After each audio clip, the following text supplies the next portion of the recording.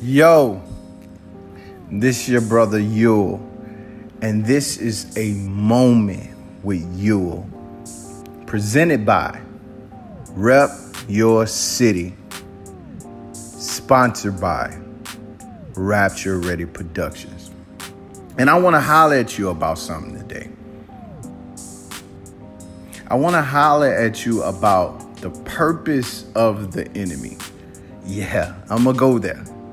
Because a lot of the times when we always pray these prayers that God removes the enemy.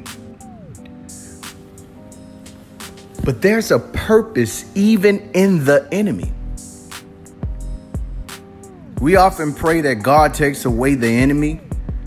We only want positivity around us. We don't want any fake friends, according to Drake.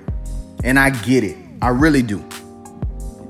I completely understand not wanting anything to hinder or cause confusion or bring hate, hurt, or persecution. I get that. However, there's an essential purpose of the enemy. You probably don't believe that, do you? Well, here's some scriptures God provided for me concerning the enemy. The first is Psalms 23:5, the NIV version, and I'll be brief with it. It says this: "You prepare a table before me in the presence of my enemy. You anoint my head with oil. My cup overflows."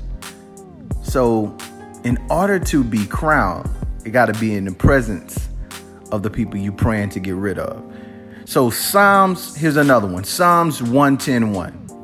This is also NIV.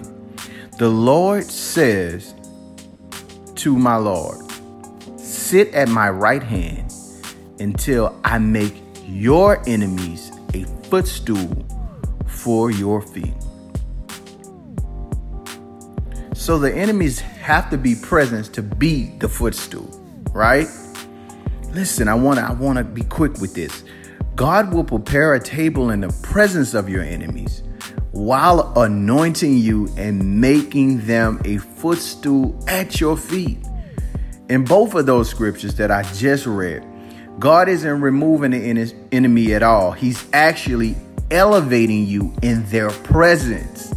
See, God will bring enemies into your life to elevate you to levels that without them, you couldn't reach.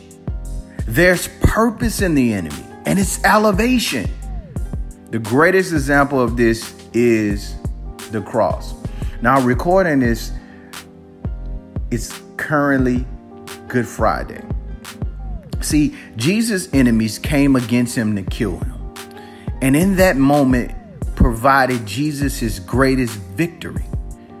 And that victory caused the entire world to be changed forever. So can I leave you with this revelation God gave me? God always uses the enemy to multiply you. There's not one place, listen to me, in the Bible where the enemy wasn't placed to elevate the man or woman of God.